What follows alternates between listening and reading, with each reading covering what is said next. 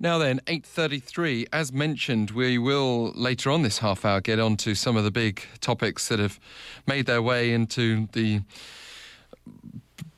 blog community. I'm hesitating slightly because this also could draw in some of the social media stories that have gained so much traction. I'm looking forward to finding out what they are myself in a short while. But also, we've talked at some length over the last few weeks about this state-run bar exam, and that's where we now dedicate our daily voice regarding the Korean government's decision to retain the exam for the time being. Early this month, we interviewed a law school student about why she's opposed to the government's decision.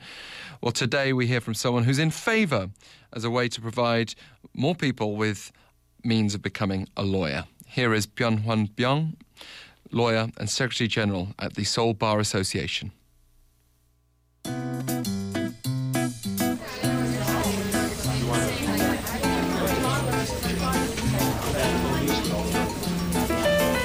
Daily Voice.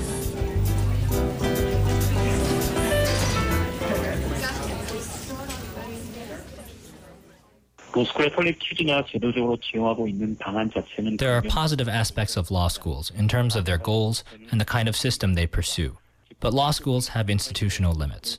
In other words, they are structured in a way that's favorable to the top and bottom 20% of society, but extremely disadvantageous for the middle class, who make up a majority of the nation.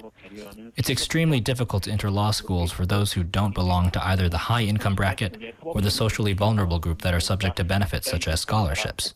So my stance is that the state bar exam must be retained for the middle class who wish to become legal professionals, as it will provide different options for entering the legal circle to people of different social groups.